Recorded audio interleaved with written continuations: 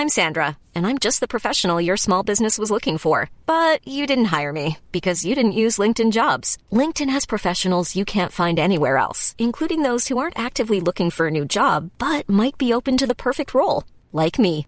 In a given month, over 70% of LinkedIn users don't visit other leading job sites. So if you're not looking on LinkedIn, you'll miss out on great candidates like Sandra. Start hiring professionals like a professional. Post your free job on linkedin.com/people today. Millions of people have lost weight with personalized plans from Noom. Like Evan, who can't stand salads and still lost 50 pounds. Salads generally for most people are the easy button, right? For me, that wasn't an option. I never really was a salad guy. That's just not who I am. But Noom worked for me. Get your personalized plan today at Noom.com. Real Noom user compensated to provide their story. In 4 weeks, the typical Noom user can expect to lose 1 to 2 pounds per week. Individual results may vary. Welcome to Far-Fetched Fables, part of the District of Wonders network, featuring Starship Sofa, Tales to Terrify, Crime City Central, and Protecting Project Pulp. Everyone has a story in the District of Wonders. Come and find yours.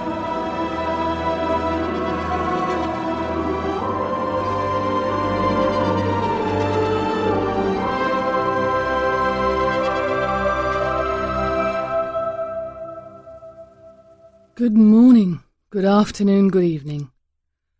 Wherever you are, wherever you're listening from, this is Far-Fetched Fables. Welcome to show number 64. I'm your host, Nicholas Heaton Clark, and we have once again 2 stories for you this week, a bit of flash and then a longer piece. So let's get to it, shall we? Our first piece today is a delightful flash called Frankenstein's Monster by Malcolm Chandler. Mr. Chandler's fiction has appeared on Everyday Fiction, Hackwriters.com, Bewildering Stories, and elsewhere. His indie short, Vampire Brides from Planet Hell, is available on Amazon.com. He lives and writes in Western Pennsylvania. It's read for us by our old friend Rish Outfield. Rish is a writer, actor, and podcaster that can be heard as host of the Dune Steef audio fiction magazine, which presents genre stories with a full cast. He also performs audiobooks for Audible and occasionally becomes a wolf when the wolfsbane blooms and the moon is full and bright.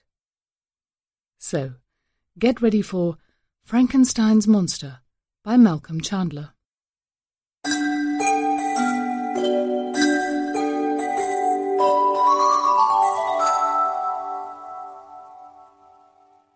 Frankenstein's Monster by Malcolm Chandler.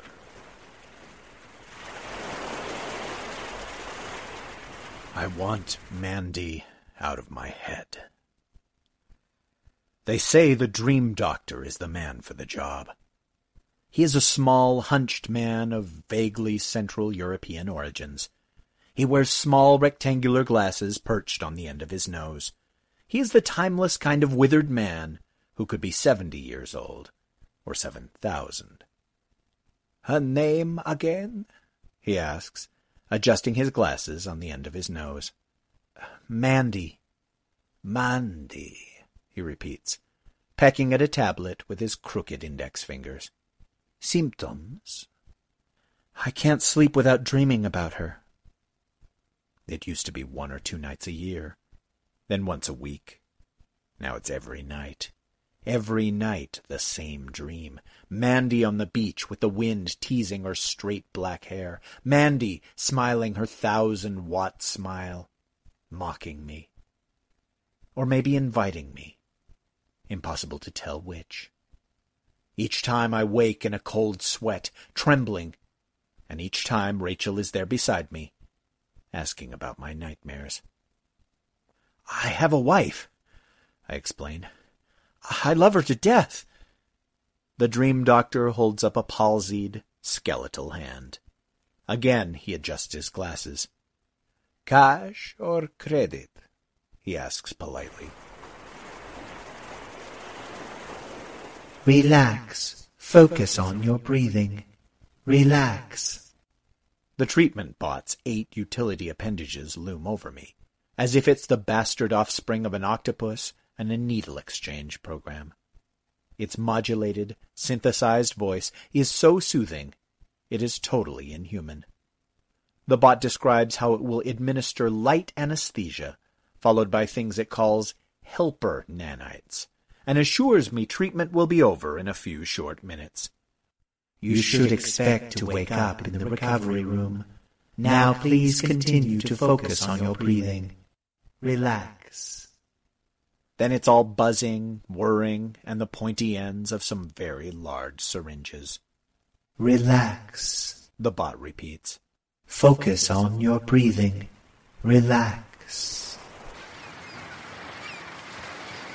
Mandy stands on the beach, smiling. Far behind her, the sun is just beginning to dip below the horizon. A light wind teases her straight black hair. She is smiling her 1,000-watt smile. A mocking smile. Or maybe inviting. Impossible to tell which. The sun turns blood red. Mandy smiles. The sun and the sky begin dissolving, as if they're made of celluloid catching fire and burning white hot. 1,000 suns going nova at once. Still, Mandy smiles. Blackness lurks behind the white light. Not just the color black, but living, seething blackness, undulating like an ocean. It devours the sunset, the ocean, the beach. Mandy keeps on smiling. No, stop. Not a shout or scream. Not a voice. Not even a sound, really. Just words reverberating inside my mind. The living blackness eats everything. The sky, the sun, the beach. It eats Mandy from the edges on inward until the only thing left is a 1,000-watt Cheshire Cat smile. Then it eats that too. I wake on a lumpy mattress, with the dream doctor standing over me, adjusting his glasses on the end of his nose. "How are we feeling?" he asks. "Fine," I croak. Funny how people always answer fine, even if they really feel they're about to vomit their guts up, or that someone's driven a dull railroad spike into their skull. "Excellent," the dream doctor says.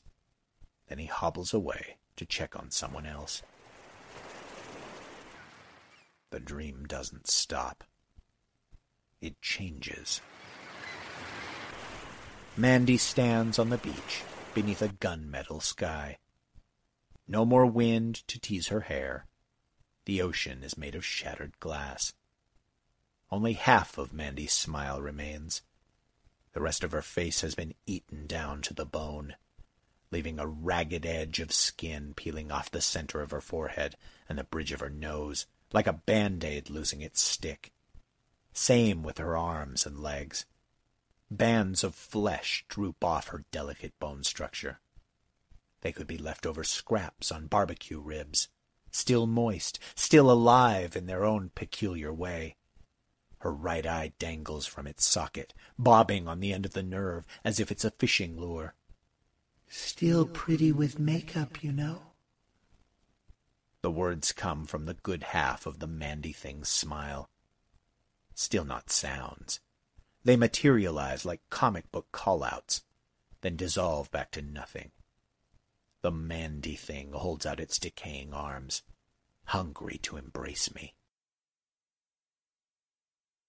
I wake up sweating. Not only that, but screaming. There, Rachel says. "It's just another nightmare." She holds me till I stop shaking. But the whole time she's soothing me, I'm thinking about drilling into my skull and ripping the Mandy thing out of my head with my bare hands. I don't deserve her sympathy. Not after building that secret beach fantasy in the depths of my brain. Not after visiting Mandy there in my subconscious every night when it should be Rachel I see in my dreams. Sweet, loving Rachel, whom I owe nothing but loyalty and affection. It's clear now Mandy will always be there, waiting with her putrid arms outstretched, whenever I drift off to sleep. just like I always wanted.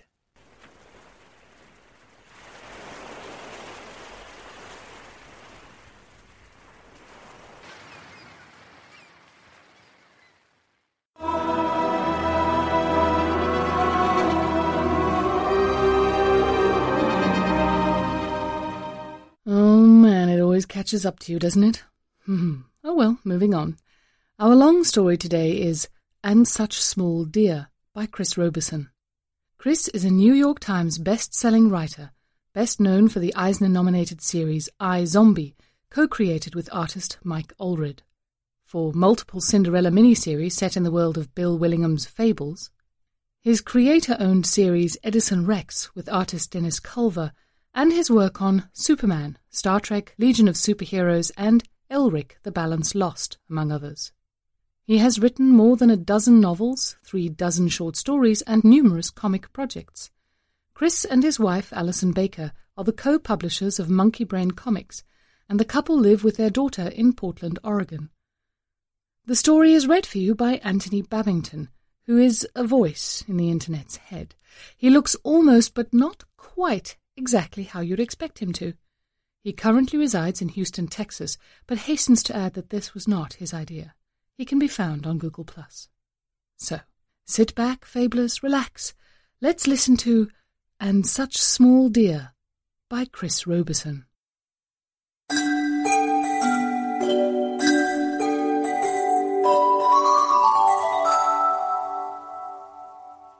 Letter to Frédéric Lerne, student, care of University of Paris, Sorbonne, July 15, 1860.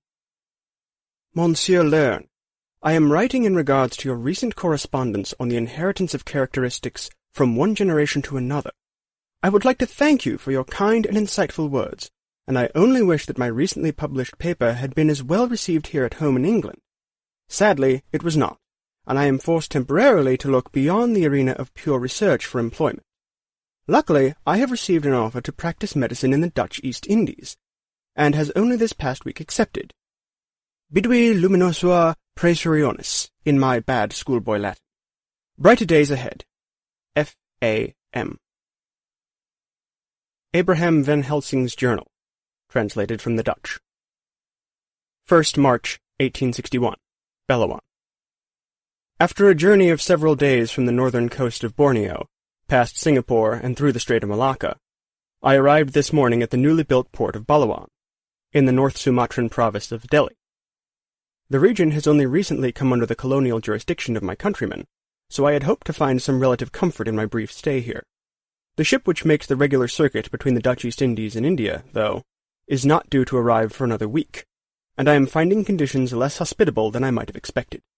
I wonder now whether I might have been better off waiting in Sarawak for the next ship to England, but to do so would have meant another week in the company of the mad Rajah Brooke, and any deprivation is better than that.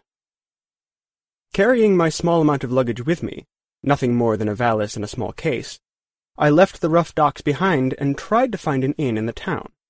To my disappointment, I found very little of note in the whole of Belawan. The buildings all look as though they've been constructed in the last year, some of them bare wood without stain, paint, or varnish, while the roads are newly made tracks of dirt running between. Besides a small Port Authority building and a warehouse for the storage of goods being sent and received by the dock, the only other structure of note in all of Belawan is a store of sorts, not very imposing, but needs must when the devil drives.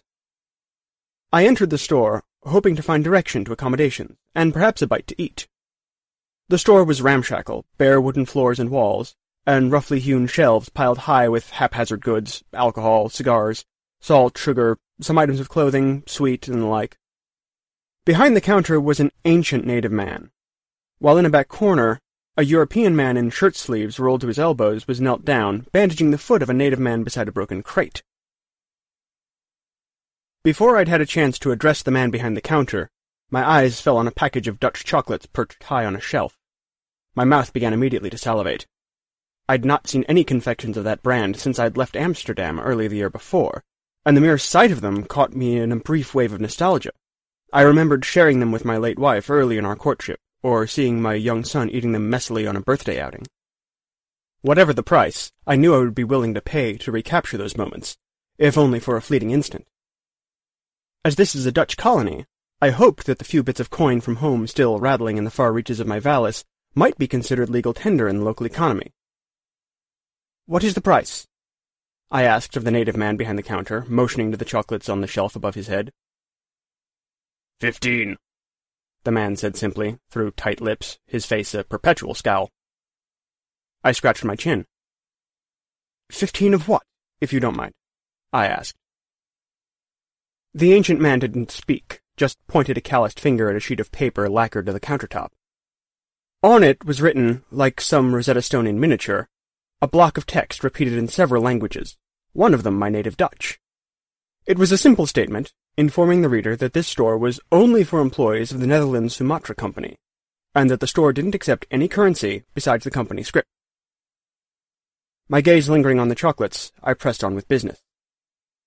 "In that case," I asked, "can you tell me if there is an inn in the near vicinity?" The ancient man looked at me blankly. "A place where one might hire a room." The ancient man took a deep breath through his wide nostrils and shook his head once, side to side. "No," he said simply.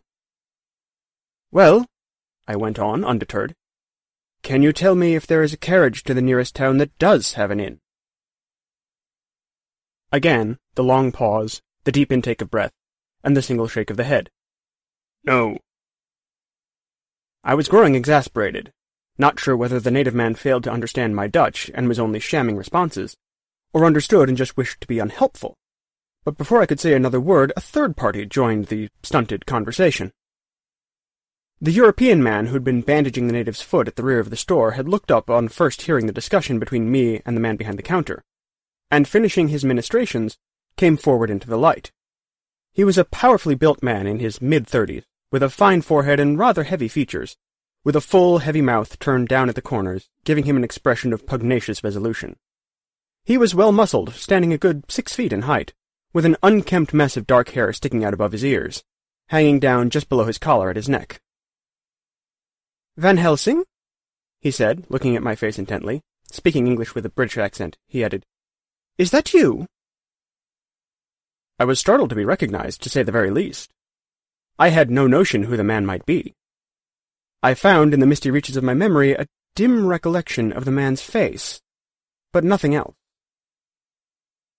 "Yes," I said warily. "And whom do I have the pleasure of addressing?" The man brightened immediately and came forward, arms outstretched. "Abraham! Surely you remember your old friend? Have so many days passed since we haunted the halls of Oxford?" The man seemed overjoyed at our unexpected reunion. For my part, I could barely remember ever having known the man, much less his name. I had vague memories of a lanky, obsessed creature who was always at the rear of the surgical amphitheater, always asking the strangest questions. What was his name again? I thought to myself. Something with an F sound. I began to form the initial consonant in my mouth, the first hiss of air escaping between my teeth, and the tall man rushed to complete the work for me. "Francis!" the man said, pounding his chest with a heavy fist and then taking me in his arms in an embrace not at all characteristic of the English. "I knew you'd not have forgotten your bosom chum, Francis, even after the years and miles, old Abe." "I sometimes think the past is a different country," I said, trying to extract myself from his embrace as diplomatically as possible. "And besides, the wench is dead," the man called Francis answered, leering. "Ah, Abe, remember our days together? Studying anatomy and chemistry, dreaming our grand dreams of the future? I had hopes to add a new star to the firmament, my name included in the list of luminaries in the sciences." He breathed a sentimental sigh, but continued before I could respond. "Sadly, I've had to leave the field of pure research behind for the moment, and instead earn his crust of bread in the practice of medicine. I've come to the East to find work, but find there's little intellectual stimulation to be had, so much so that I've had to make my own diversions. Still, I'm eager for a receptive audience for my discussions, since so often here my talks fall on deaf ears." I explained that I, too, had come to the Orient for employment, but found it not to my liking, and am currently in the process of returning home to Europe. Francis, which is all he is to me still, as I cannot recollect his surname, continued on, talking in an animated fashion, as though we were just rejoining a conversation left dangling the night before, and not more than a decade since. I have only vague memories of Francis from school, and can't call to mind a single discussion or meal we shared. But as he went on and on, I came to realize that the moment had passed when I could admit to forgetting his name. He remembers me, and assumes I remember him. I have no choice but to continue under the pretense that we are old friends reunited, and hope that someone utters his full name in my hearing before too long a span has passed. "In any event," Francis said, "I'm employed at a nearby plantation, and you simply must come and be my guest." "Oh, well," I said, playing for time and trying to devise a suitable alternative. "I am, of course, grateful for the offer, but I don't want to be any bother. If you can just direct me to the nearest inn, I'll be out of your hair." Francis shook with braying laughter, and clapped me hard on the shoulder with one of his massive hands. He explained that the nearest inn is in Medan, the capital city, 14 miles away, but that there is no regular carriage service along that route. My only real option was to come with Francis back to the plantation. Having no choice, I accompanied Francis back to the rustic plantation house, and he showed me to the guest quarters. I've unpacked my valise and settled in as best as I can. The accommodations are somewhat rough, little more than a rickety chair, a low desk, a hard and narrow bed covered in a thin sheet, and a jug and bowl for washing up. I've heard about the wealth of the Dutch plantations in Java, but these are early days for the expansion of such cultivation into the northern regions of Sumatra, and such successes appear not yet to have followed. I am invited to dine this evening with the plantation's staff. I hope, at least, to hear at least one Dutch voice among them. I have been in the company of foreigners and mad Englishmen for too long, and could do with some familiar tones. Letter to Frederick Learn, student, care of University of Paris, Sorbonne, August 30, 1860. I have only just arrived in the Dutch East Indies, and have been installed as staff physician at the Netherlands Sumatra Company's tobacco plantation in northern Sumatra. The plantation was only started earlier this year, and is roughly halfway up the road to Medan, capital of the province of Delhi. To call it a capital, though, is to slight capitals everywhere. It is a dusty village of a few hundred souls, and nothing more besides. The job is a meagre one, but I suppose I am lucky to have it, as it was only family connections that brought me this far. I have a French cousin on my father's side of the family who is in the region working as an overseer for the plantation, which is owned by a Dutch consortium. My cousin is penniless, but styles himself the Baron de Maupertuis, laying claim to a hereditary title that held no cachet even before the storming of the Bastille, much less after the rousing cries of liberté, égalité, et fraternité from the proletariat. My cousin invited me to the plantation to act physician on the staff. As I believe I mentioned in an earlier missive, I have had some difficulty in the London scientific community following the recent publication of my paper, with certain retractable elements of the medical establishment objecting to my arguments on the proper uses of science and medicine. As a result, I was grateful for the opportunity of gainful employment, and especially grateful that I will have the time and space here to continue my researches unmolested. F.A.M. Abraham Van Helsing's Journal. 1st March. Later. Since I hoped to hear at least one Dutch voice among the plantation staff, I suppose I should count myself lucky. But Dame Fortune is not overly generous, as there is only one of my countrymen among all those employed here, the balance of them being Frenchmen and more mad Englishmen. In the drawing-room before the evening meal, Francis introduced me to his cousin, the supervisor of the plantation, the self-styled Baron de Maupertuis. With him was the sole Dutchman of the crew, the accountant, Caspar de Vries, and the accountant's clerk, an Englishman in his early 20s, introduced to me only as Culverton, though whether this is his given or surname I cannot say. The Baron is a large man with a barrel chest, and a somewhat smug, self-important look plastered to his crude features. De Vries is the perfect model of the accountant, thin, wan, with long and precise fingers that seem always to be in motion. Behind thick glasses, his liquid eyes seem to take inventory of his surroundings at every moment, calculating values and risks. Culverton, the young man, is small and frail, his shoulders and back twisted like someone who had suffered from rickets in childhood, with an oversized head perched on his uneven shoulders, thin blonde hair already beginning to thin. They were a strange lot. The Baron is loud and boisterous in his way as his cousin Francis was in his. De Vries quiet and calculating, Culverton timid and retiring. Dinner was served, a simple but passable fare, and the subject of the discussion turned to fortunes of the plantation, such as they were, and better days ahead. This entire region has only recently fallen to Dutch control, and as always the businessmen waste little time in exploiting the region's usefulness. That the Dutch foreign offices were so overtaxed as to hire a threadbare Frenchman with a valueless title as overseer only serves as evidence of the strain the rapid colonial expansion is having on the infrastructure. During the dessert course, Culverton mentioned rumors he'd heard from one of the household's servants. The plantation workers, so the rumor went, were nervous. In the fields by day and in their tar-paper shacks by night, they talk of a foul spirit that haunts the area, preying on the flesh of men. It is supposed to be some ancient Sumatran spirit, servitor of the ancient Batak kings, that finds the presence of the Dutch colonial masters to be offensive. The Baron joked that if that were true, then they'd only have to feed the spirit De Vries and me, and the rest could work in peace. The laughter, what little laughter followed, was thin and anemic.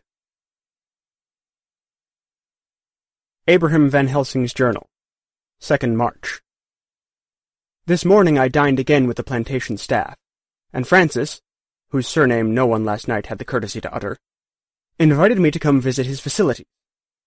He explained that the building had been intended for use as a surgery, but that he had devoted a small portion of the space to his researches, continuing the work begun back in England. I wished I had some suitable excuse, some alternative to a day in this virtual stranger's company, but I could not help but feel gratitude for the man for taking me in off the streets, and so, reluctantly, I agreed. On our exit, the Baron called after me, his manner blustery. "Au revoir," he said with a raucous laugh. "Enjoy the House of Pain." Once we were outside and on our way to the surgical facilities, I asked Francis what his cousin had meant. His expression distraction, he waved a hand as though to dismiss the matter entirely. "Oh, it's just a name given by the plantation workers to my officers," he said.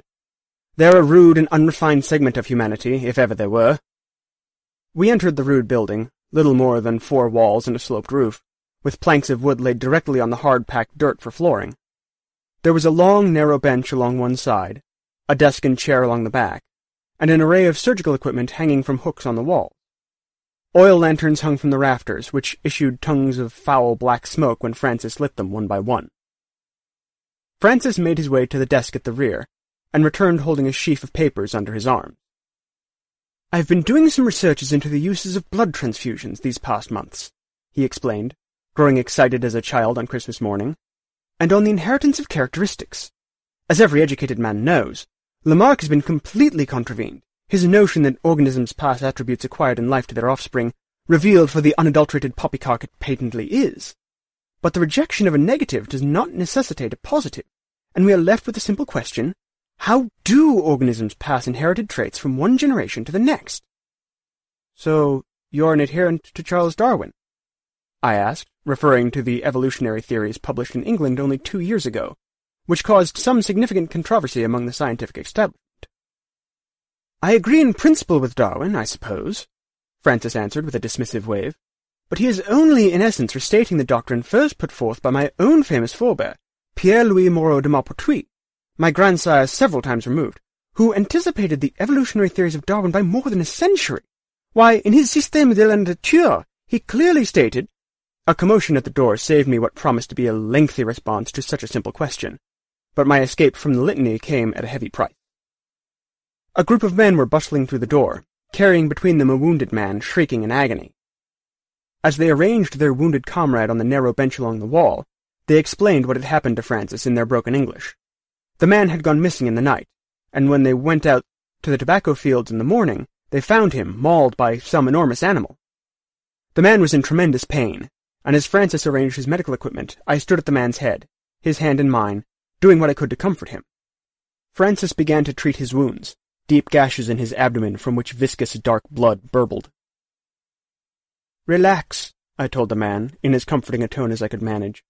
Mustering my best bedside manner, I uttered soothing words such as, "You're in good hands," and "We'll put you to right," and further such imprecations of goodwill. Francis,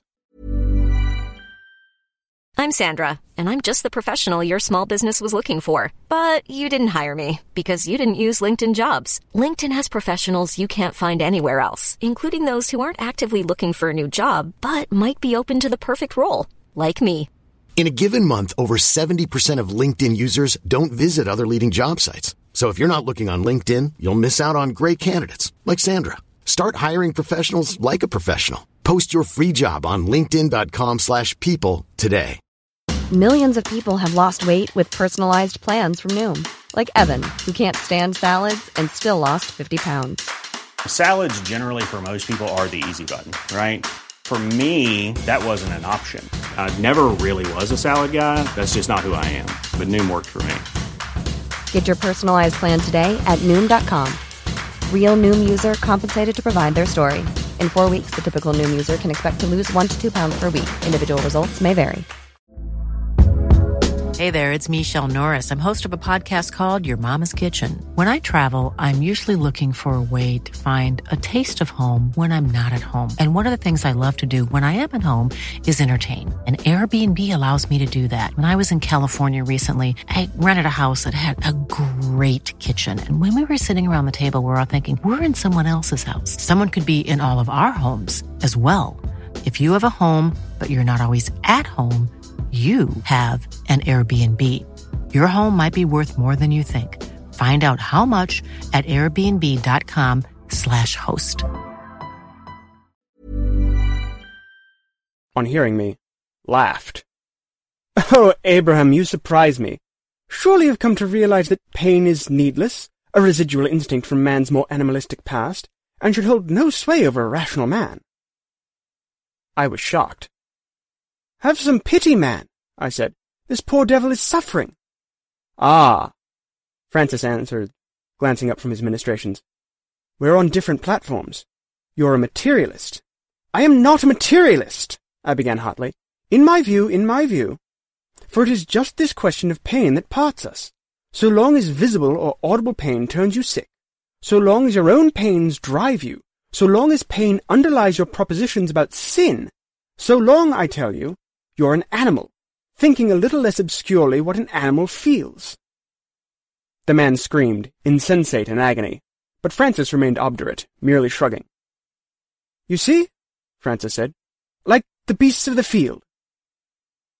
Without warning, the crying stopped. I laid a finger against the wounded man's wrist, felt the beating of his life fluttering away, and when it was still, I tenderly lowered the man's arm onto the bench. "You've one less beast to worry after in that case," I told Francis, my face flushed red and my hands tightened into fists at my side. "He is dead." "Just like the others," Francis said, annoyed. He wiped his hands clean on a rag and began to roll down his sleeve. "Others?" I asked. "What others?" "Oh," Francis answered dismissively, "this is not the first, but the 6th to have died of similar wounds in the last week." He shook his head, his expression dark. "Damnably disruptive, I have to say.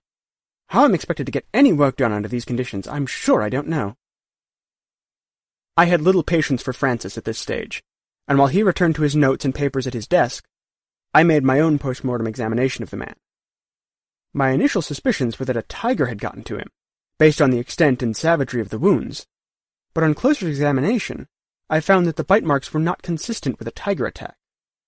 There are the impressions of incisors, but they are too closely spaced and shallow to be those of a cat. The majority of the injury results from incisors. The man looks more like he'd been gnawed.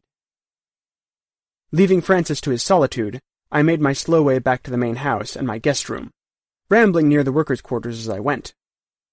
I've come to learn that the majority of the plantation's laborers are Chinese, with a mix of Javanese, coastal Malay, Tamils brought over from Ceylon, and native Bataks.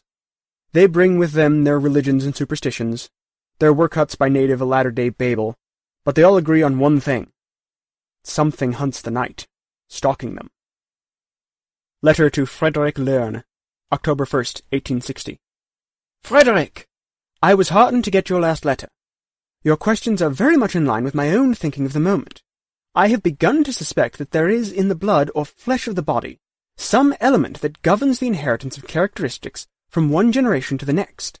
If that be true, then it stands to reason that by transposing these minuscule elements from one body to another, supposing that we can overcome the problems attendant with the host body rejecting the introduction of the foreign material, then one might be able to introduce a novel characteristic into the organism. To be frank, I am lucky to find myself in Sumatra at this juncture. For one reason, if no others, is that it is down to the abundant variety of fauna ready to hand. There are an abundance of organisms for my experiment. Birds, butterflies, buffaloes, deer, mouse deer, orangutans, and rodents. Yours, Francis. Abraham Van Helsing's Journal. 2nd March, later. Tonight, in the drawing-room after the evening meal, I asked whether the Baron was going to intervene in the matter of the attacks, or else appeal to the colonial government for assistance. "Well," the Baron said, absently scratching his ample belly, thinking it through, "I have no desire to involve the Regent of Delhi squatting over in the capital of Medan. He was only some months ago an independent sovereign, and still ill wears the yoke of the Dutch colonial government. You see? For that matter, I've no interest in attracting the attention of his advisor, the assistant resident Max Avelar." The Baron paused, taking a long draw on his cigar. "Avelar is entirely too soft on the natives," he went on, "and no doubt would arrive lobbying the Netherlands Sumatra Company to reduce productivity by better treatment of the plantation workers, were we to invite him into our midst." "Yes," De Vries offered, uncharacteristically forthcoming. "Avelar is one of those who think that the plantations draw too heavily on the labor of their workers, such that their rice crops have materially diminished, and famine has been the result. He had previously been assistant resident in Java, and had been transferred after conflicts with the colonial authorities there." "That said," the Baron pointed out impatiently, interrupting De Vries as though he were a constant chatterbox, "a hunting party is not a bad idea. How about it?" He motioned to De Vries and Culverton, who sat by the side table. "Will you come along if I mount an expedition?" "I cannot, sadly," De Vries answered without a hint of regret, "as I am too busy with my tallies." He paused, and then added with some kindness, "However, Culverton, you may go along if you wish. Your duties this week have been light enough that they could languish a few days in attention." "That's two, then," the Baron said, thumping his chest and pointing his cigar at the young Englishman. "We'll need a doctor along as well, in the event that someone is injured and needs medical attention. Francis, ça va?" "Well, I suppose so, but—" Francis began, then trailed off. His gaze shifted sheepishly around the room. "My researches are in a critical state at the moment, and I don't want to leave them unfinished." The Baron began to sit up straighter in his chair, his face flushing red. "Francis," he said, his tone strained, "need I remind you that you are being paid to be our staff physician, and not a general researcher? Perhaps if I were to—" "If I might," I said, holding up a hand apologetically and interrupting, "I'd be happy to take Francis's place on your hunting expedition, if you'd have me." The Baron looked from me to his cousin and back, his expression dark, but then relaxed by inches and settled back in his chair. "Very well," he said. "So we'll be 3. Très bien. We leave tomorrow." And that, apparently, was an end to the discussion. I am hardly excited about a few days' march through the jungle, much less with a timid Englishman and a blustering Frenchman, but in the face of another day spent in the company of this foul Francis, I will persevere. Abraham Van Helsing's Journal. 3rd March. This morning we set out, Baron de Maupertuis, Culverton, and myself, along with 6 plantation workers brought along as bearers. The jungle tracks and paths are too narrow for horses, and so we are traveling, as the Baron puts it, à pied. I am reminded, uncomfortably, of my journey last month through the wilds of Borneo, lashed by wind and rain, stalked on all sides by fierce creatures. That this morning was presented a truly Edenic scene, sunny and bright, the lush greens of the landscape brushed lightly with dew, did much to quell my nascent fears. Previously, I had seen the tobacco fields only from a distance, but our course to the wilderness beyond took us right through them. As we passed through the rows of plants in their serried ranks, the Baron explained that the tobacco grown here is used as cigar wrappers rather than providing the meat of the cigar itself. The plants this week are in their first flush of growth for the season. The season will last for 6 months, and then after harvest the fields must be used to grow sugarcane for 2.5 years, and then left fallow for 2 years beyond that. This, then, explains why so much of the land around the plantation is fallow fields. At the borderland between the cultivated fields and the forests, we came upon strange tracks, the likes of which none of us had ever seen. They were as long as my foot, with phalanges that flared wide, so that the tracks were fanned out like a rake. The Baron in the lead, we followed the tracks on into the thick virgin forests and up among the low hills. Near midday, we paused near a swift-moving river, just above a coruscating waterfall. Birds wheeled overhead, and a riot of butterflies drifted by like a kaleidoscopic cloud. On the far side of the river, a deer appeared, gently grazing, eyeing us with disinterested eyes black as midnight pits. I sat watching the deer in quiet contemplation, but Culverton jumped to his feet and raised his rifle, eager to shoot. "Un instant!" the Baron shouted, stepping forward and placing his hand on the barrel of the young man's rifle. "Yes?" Culverton asked, confused and not a little startled. "Do you want to be the one to swim to the far side, and swim back against this current with the corpse of a deer on your back?" Culverton shook his head, his expression sheepish. "Besides," the Baron went on, "the shot could frighten off better sport, the beast we're after. This is one instance, Englishman, where the proverbial birds in that bush may be worth more to us than what we already have in hand, c'est vrai?" Culverton, cowed, agreed, shouldering his rifle. We continued on, deeper into the woods, higher into the foothills. From all sides came slight noises, rustling in the forest's undergrowth around us. Remembering the forests of Sarawak, I grew increasingly nervous and clutched my rifle tighter, my eyes shifting warily from one side of the forest track to the other. The Baron, watching alongside, read the tension in my expression and attitude, and laughed. "What is it, my friend?" he asked. "Do you fear the wild man of the forests?" Culverton, following close behind, looked at the Baron with eyes wide. "What is that?" the young Englishman asked. The Baron puffed up, his manner grandiloquent. "Well," he answered, his laughter barely restrained, "it is a primitive species of man from primeval times that haunts the woods hereabouts." Culverton shuddered. "Those are just stories, surely," he said, uneasy. "No," I interjecting, finding myself with little patience for jibes and games. "It is neither mythical nor man, but rather a species of anthropoid ape called the orang-utan. They are herbivores, Culverton, and quite harmless." This recitation of scientific fact worked on my nerves almost as a mantra is said to function for the fakirs of the East. To apply a taxonomy to the unknown, to bound the noises beyond the sphere of our senses in categorical boxes, went a great distance towards calming my nerves. It reminded me that, but for minor exceptions, we live in a comprehensible world. "So it doesn't eat meat?" Culverton asked, not letting go of his own misgivings quite so easily. "It eats nothing living that is larger than an insect, I should think," I answered.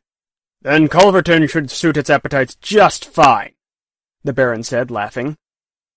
Culverton shrank back, and we continued, keeping our silence. Tonight, in a clearing, we rest our weary bones by a crackling fire. We've still had no sign of the strange beast that has attacked the men. Even so, the tracks have persisted, and it is clear that whatever our quarry is, it is large and makes frequent pilgrimages from the forest deep, high on the hills, down into the fields, and back again. There is disagreement among the men as to whether there is one or more of the creatures, with some saying there is variation in size of the track, and others insisting they are all of the same size. All we've learned is that the animal seems to favor the lowland forests, and likes to stay close to rivers and streams. We have brought bearers along on the trip, a half-dozen plantation workers impressed into service on the journey. Earlier tonight, after we ate our rough meal, Culverton and I sat near one another in quiet contemplation. Culverton, for his part, continually glanced nervously at the far side of the clearing, where the workers sat huddled around another fire. Seeing his suspicious glances, I asked why he was so nervous. After all, weren't these men in the company's employ? What would it profit them to turn their hands against their supervisors? "Oh," Culverton answered me, his voice low. There's many a man among them would turn against us in a trice, if they only had the sense to twig how bad off they are. But they are paid, surely? I asked. Culverton explained that they are, but that few of them ever collect. Given unlimited credit at the company store, whether for liquor, euphemistically termed female service, or tobacco, ironically enough, the workers to a man will spend faster than they earn, and if any do make it to the end of the harvest season with any money on hand, management licenses gambling during this brief intermission, to milk what little more blood they can from the stones. Any man left owing the company money at the end of his contract is obligated to renew for another 3 years until his debts are made good. I listened while Culverton explained these practices, and then could contain my reaction no longer. "It sounds monstrous!" I barked. "That's as may be," Culverton said, brightening, "but from a management perspective it's bloody brilliant." Excusing myself, I retired to my tent. I've had enough of these madmen, all of them, and wish I could be home in Holland tomorrow. Abraham Van Helsing's Journal, 6 March. Several days now have passed since the 4th of March, but the events of that day are still fresh in my thoughts. Were I not a rational man, I would think myself laboring under some sort of curse. First China, then Borneo, now Sumatra. In each instance I find myself hurled against my will into some sea of madness or another, adrift amongst the impossible. That I have survived all these trials so far, I sometimes fear, perhaps, only suggests that I am being preserved for even greater tests to come. On the morning of the 4th, the second day of our expedition, we continued on. The Baron had sent one of the bearers ahead in the night to scout the way before us, and he had not yet returned. The Baron, always anticipating the worst from those in his employ, thought that the man had likely fled, trying to escape his debt to the company. The Baron swore that when the bearer was recaptured, as such escapees always were, things would not go well for him. Had the bearer, in truth, fled his employment and debts, things could have gone no worse for him than they did. Mid-morning, we found the body of the bearer, or rather, his remains. A few limbs and most of the abdomen were missing, the rest left covered by the strange side-by-side gnaw marks seen on the other victims. There were tracks all around, the same we'd followed from the edge of the field.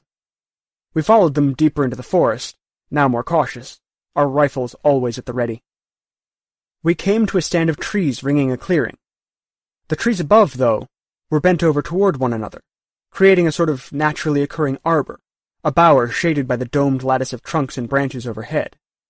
There was a break in the tree line, and tracks leading up to it. We all readied our weapons, and with the Baron in the lead entered the shady bower. While our eyes adjusted to the darkness, our senses were assaulted with an aroma like the smell of rotten onions or ammonia.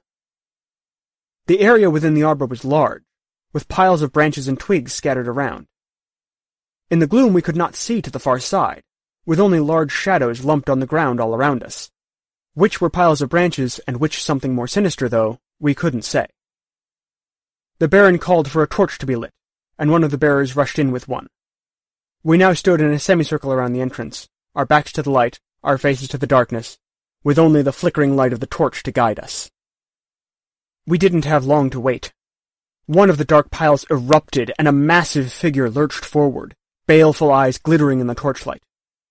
The creature was long and narrow, its head white, a uniform midnight black everywhere else. The long tail was scaly and hairless, and there were black spots on the long face above and below the eyes. On the long, mobile nose was a groove along the underside that ran from the nose's tip to a point between the upper incisors. Its canines were most prominent, 2 of them pointing downwards, like drawn sabers flashing dully in the dim light. We fired into the enormous figure, the Baron, Culverton, and I all together, which seemed barely to slow it. As it lunged forward, we beat a hasty retreat back into the open air, beyond the natural walls of the arbor, but the beast followed close behind. In the open air we started running, back the way we'd come. By this point it was every man for himself. On and on we ran, we 3 Europeans firing behind us as we went, the bearers abandoning their burdens in flight.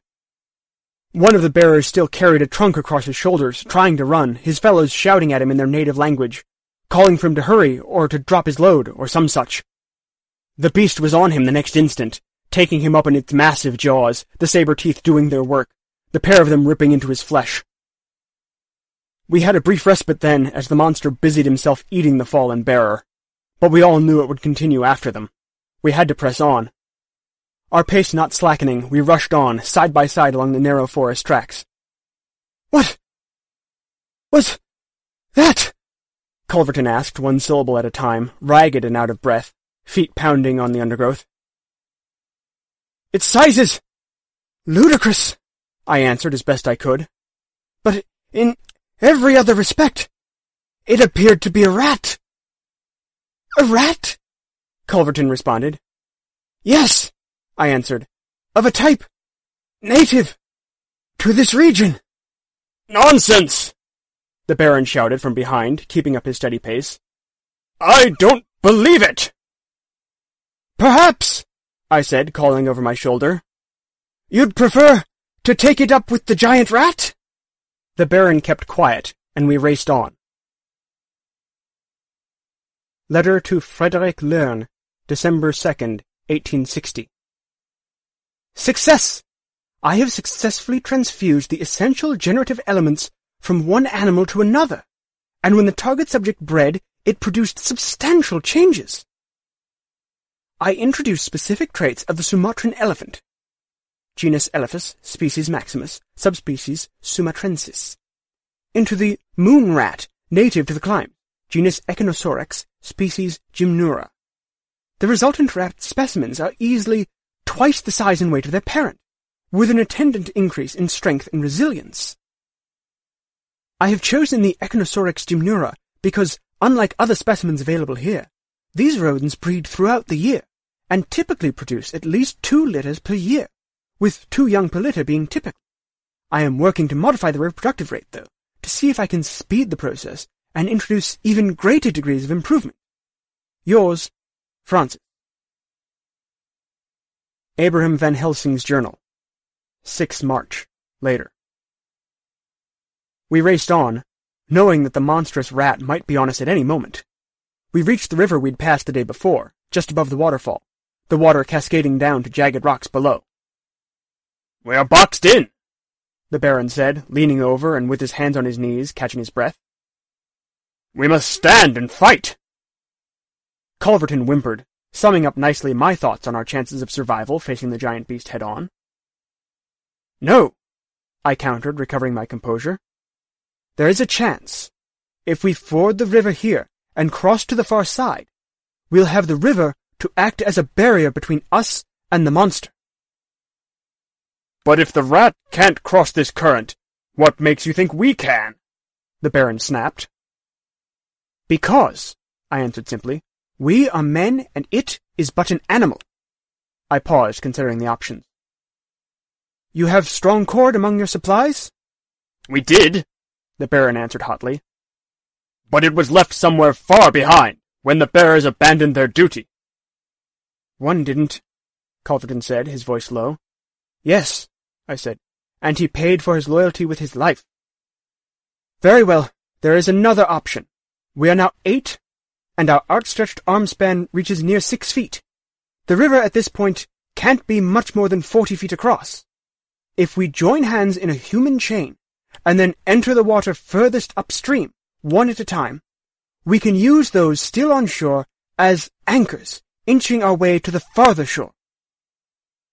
The others were hesitant, but in the silence that followed my last words, we could hear the sound of the monstrous rat crashing through the undergrowth, not far behind. Then they were willing to try anything. I was the first to enter the water. Before we'd begun, we all wrapped firearms in our oilskin jackets and secured them over our shoulders, in the hopes that they'd still fire on the far side. My rifle strapped across my shoulders, I entered the water, the Baron holding my hand. He had to kick hard to keep from being dragged downstream and over the falls, but with the Baron's strength pulling from shore to secure me, I managed to stay in position, my feet just barely touching bottom. I kicked further out as the Baron slipped into the cold mountain water, and then the Baron moved out as the next bearer in line plunged in, and so on. I reached the opposite side just as the rat crashed through the trees. The rat paused at the river's edge, and then plunged in with its mouth and forepaws, catching the last bearer in line in its teeth. It dragged the screaming man back onto shore, dropped him on the ground, and then turned its attention back to the men still in the water.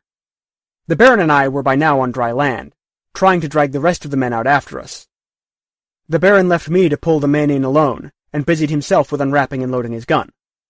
The powder, fortunately, was still dry enough to fire, and without preamble he began shooting at the rat. The rat plunged into the water, following us across the river. It must have been between 10 and 15 feet long, and once its rear legs were in the water, it began to drift downstream. By this point, nearly all of our party were on shore, and with our rifles unencumbered we began to fire and reload, and with every shot that hit home, the rat thrashed with less strength, red streamers of its monstrous blood pouring downstream and over the falls. Just as the rat was about to reach us, it drifted too far downstream and plunged over the falls, crashing into the jagged rocks down below. When the giant rat had disappeared from view, we all of us collapsed onto the soft loam of the riverbank and breathed deep. It was a long hour before we rose, and longer yet before anyone spoke. We made our slow way back to the plantation, having to divert miles out of our way to find a bridge across the river. We were bone-weary and anxious for a fire in our beds, but we had no desire to try to cross the river in that fashion again, and so crossed the long distance in silence. We returned to the plantation and relative safety. None of us has ventured out of doors in the days and hours since, the surviving bearers in their quarters, the staff and I in ours. Letter to Frederick Learn, student, care of University of Paris, Sorbonne, March 7, 1861. My most recent experiments have ended, and perhaps not quite on the note I'd have chosen. However, I have gathered the pertinent data, and have come to consider the project a resounding success. I am growing tired of the island life, and am eager to return to England. Well, for all of that, England is still an island, I suppose, isn't it? So I'll just be trading one island for another. But there my experiments will continue, and I will gain the notoriety and acclaim I so richly deserve. Yours very truly, Francis Arnaud Moreau. Abraham Van Helsing's Journal, 8th March. I write now from my stateroom on board the Matilda Briggs, bound for Calcutta on the western coast of India. I am only too happy to be continuing my homeward journey, and, as glad as I am to be away from the monstrous creature that haunted the Sumatran forest, I am just as glad to be quit of Francis. I never have recollected his name, though I now remember him more clearly from our school days. I recall him now an awkward and withdrawn youth, who failed to make the connection between his studies of the human body and the individual people who surrounded him at all times, able to obsess in minute detail over the functioning of some gland or minor bone, but unable to evince the slightest interest or concern in his fellow man, seeing them as little more than animals. Perhaps, then, his decision to practice medicine may, in the long run, be to his credit. Perhaps, forced into constant and close contact with the people around him, he will, by turns, become more human himself. In my darker moments, though, I wonder, what if the reverse should happen instead?